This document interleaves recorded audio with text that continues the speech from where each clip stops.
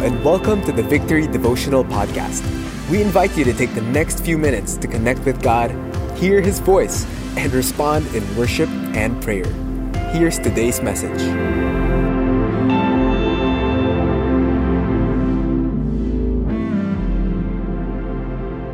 Praise God. Thank you, Lord, for your grace. Thank you, Lord, for your peace.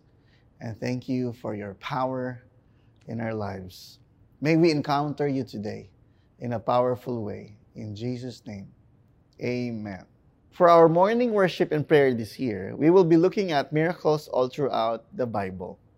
Today, we zoom in on a particular situation when God sent Moses and Aaron before Pharaoh as part of their mission to liberate approximately 1.5 million Israelites under Egyptian slavery. Let's read about it in Exodus chapter 7, verse 7 to 12. Now Moses was 80 years old and Aaron 83 years old when they spoke to Pharaoh. Then the Lord said to Moses and Aaron, "When Pharaoh says to you, 'Prove yourselves by working a miracle,' then you shall say to Aaron, 'Take your staff and cast it down before Pharaoh, that it may become a serpent.'" So Moses and Aaron went to Pharaoh and did just as the Lord commanded. Aaron cast down his staff before Pharaoh and his servants, and it became a serpent. Then Pharaoh summoned the wise men and sorcerers, and they, the magicians of Egypt, also did the same by their secret arts. For each man cast down his staff, and they became serpents. But Aaron's staff swallowed up their staffs. Lord, I pray that today you would speak to us through this miracle. And I pray whatever lesson there is in it, we would be able to hear you speak to us and teach us today. In Jesus' name, amen. God introduced himself to Pharaoh. So he had Aaron and Moses come before him and turn Aaron's staff into a snake in front of Pharaoh and his servants.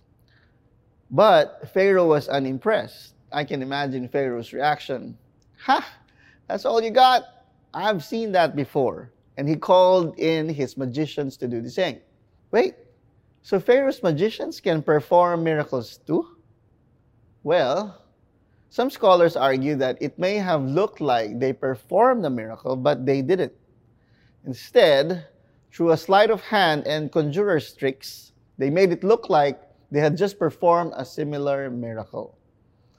I've been doing some research and I discovered that one common trick snake charmers could do was press below the neck of certain snakes to paralyze them.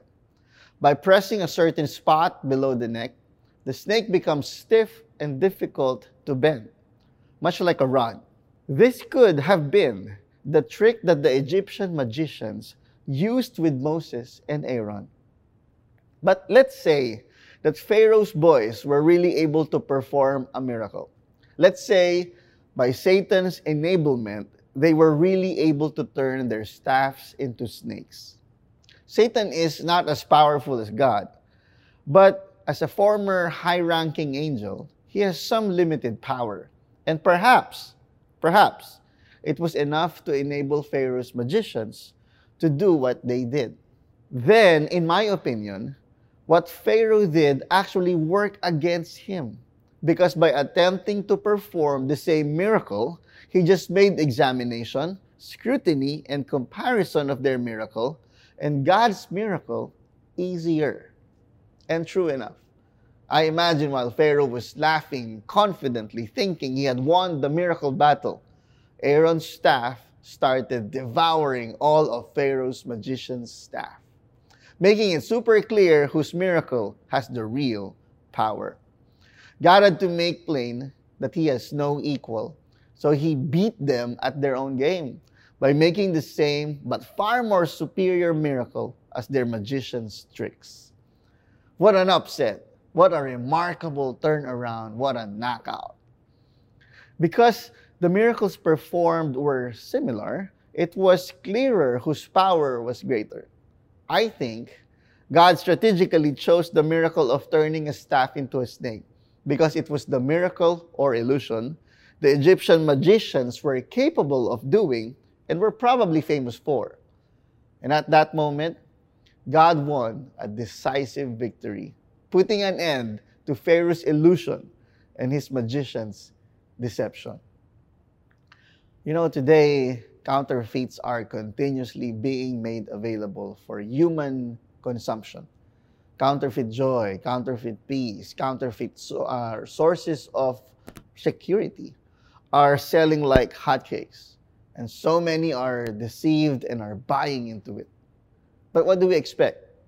Satan is a copycat, a liar, a master of disguising himself as light. In 2 Corinthians 11:14, it says there, "No wonder, for even Satan disguises himself as an angel of light."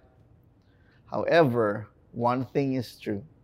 Satan's imitation will always be inferior to God's work and power. Only God can give real joy. Only God can give real peace and real security and more. Our prayer for everyone is that God will enter our situation this morning, or maybe send a Moses or an Aaron to us and help liberate us from any existing subscription we have to Satan's deceptive schemes that are giving us false hope and keeping us captive, or maybe even dedicated to certain practices and beliefs that may be giving us temporary joy, but really harmful to us in the long haul. May the Lord come into our situation in the same way He entered the halls of Pharaoh's court to display His wonder and to dispel the works of the enemy in our lives that we may not even be aware of.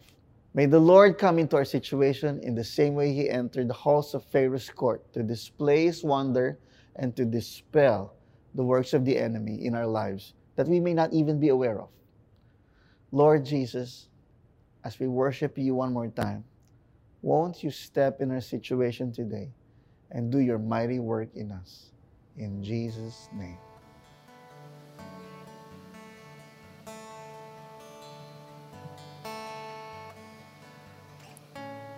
God, You are so worthy.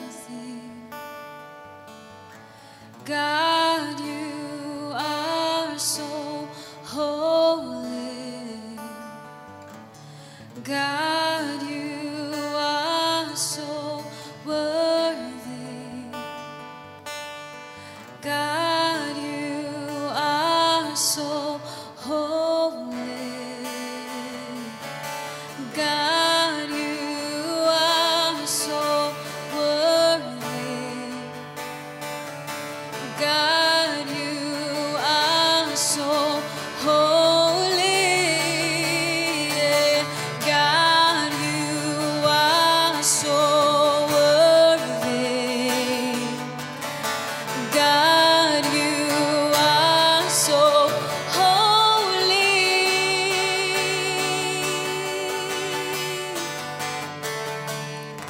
My God, You alone are truly great.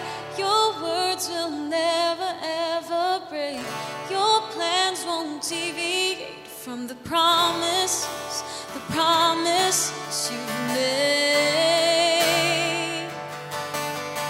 And I will never be the same. Your blood has washed away the shame. You took away my pain, and Your love will remain. Your love will remain. Your love will remain.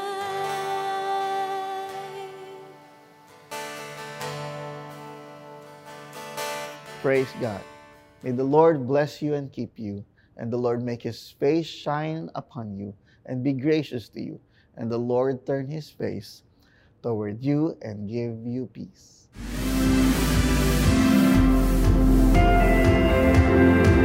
Thanks for joining us today. We hope this helps you build a habit of hearing from God daily. For more messages like these, follow us on Spotify or Apple Podcasts. If you'd like to watch these messages live every morning, Visit us on facebook.com/victoryph.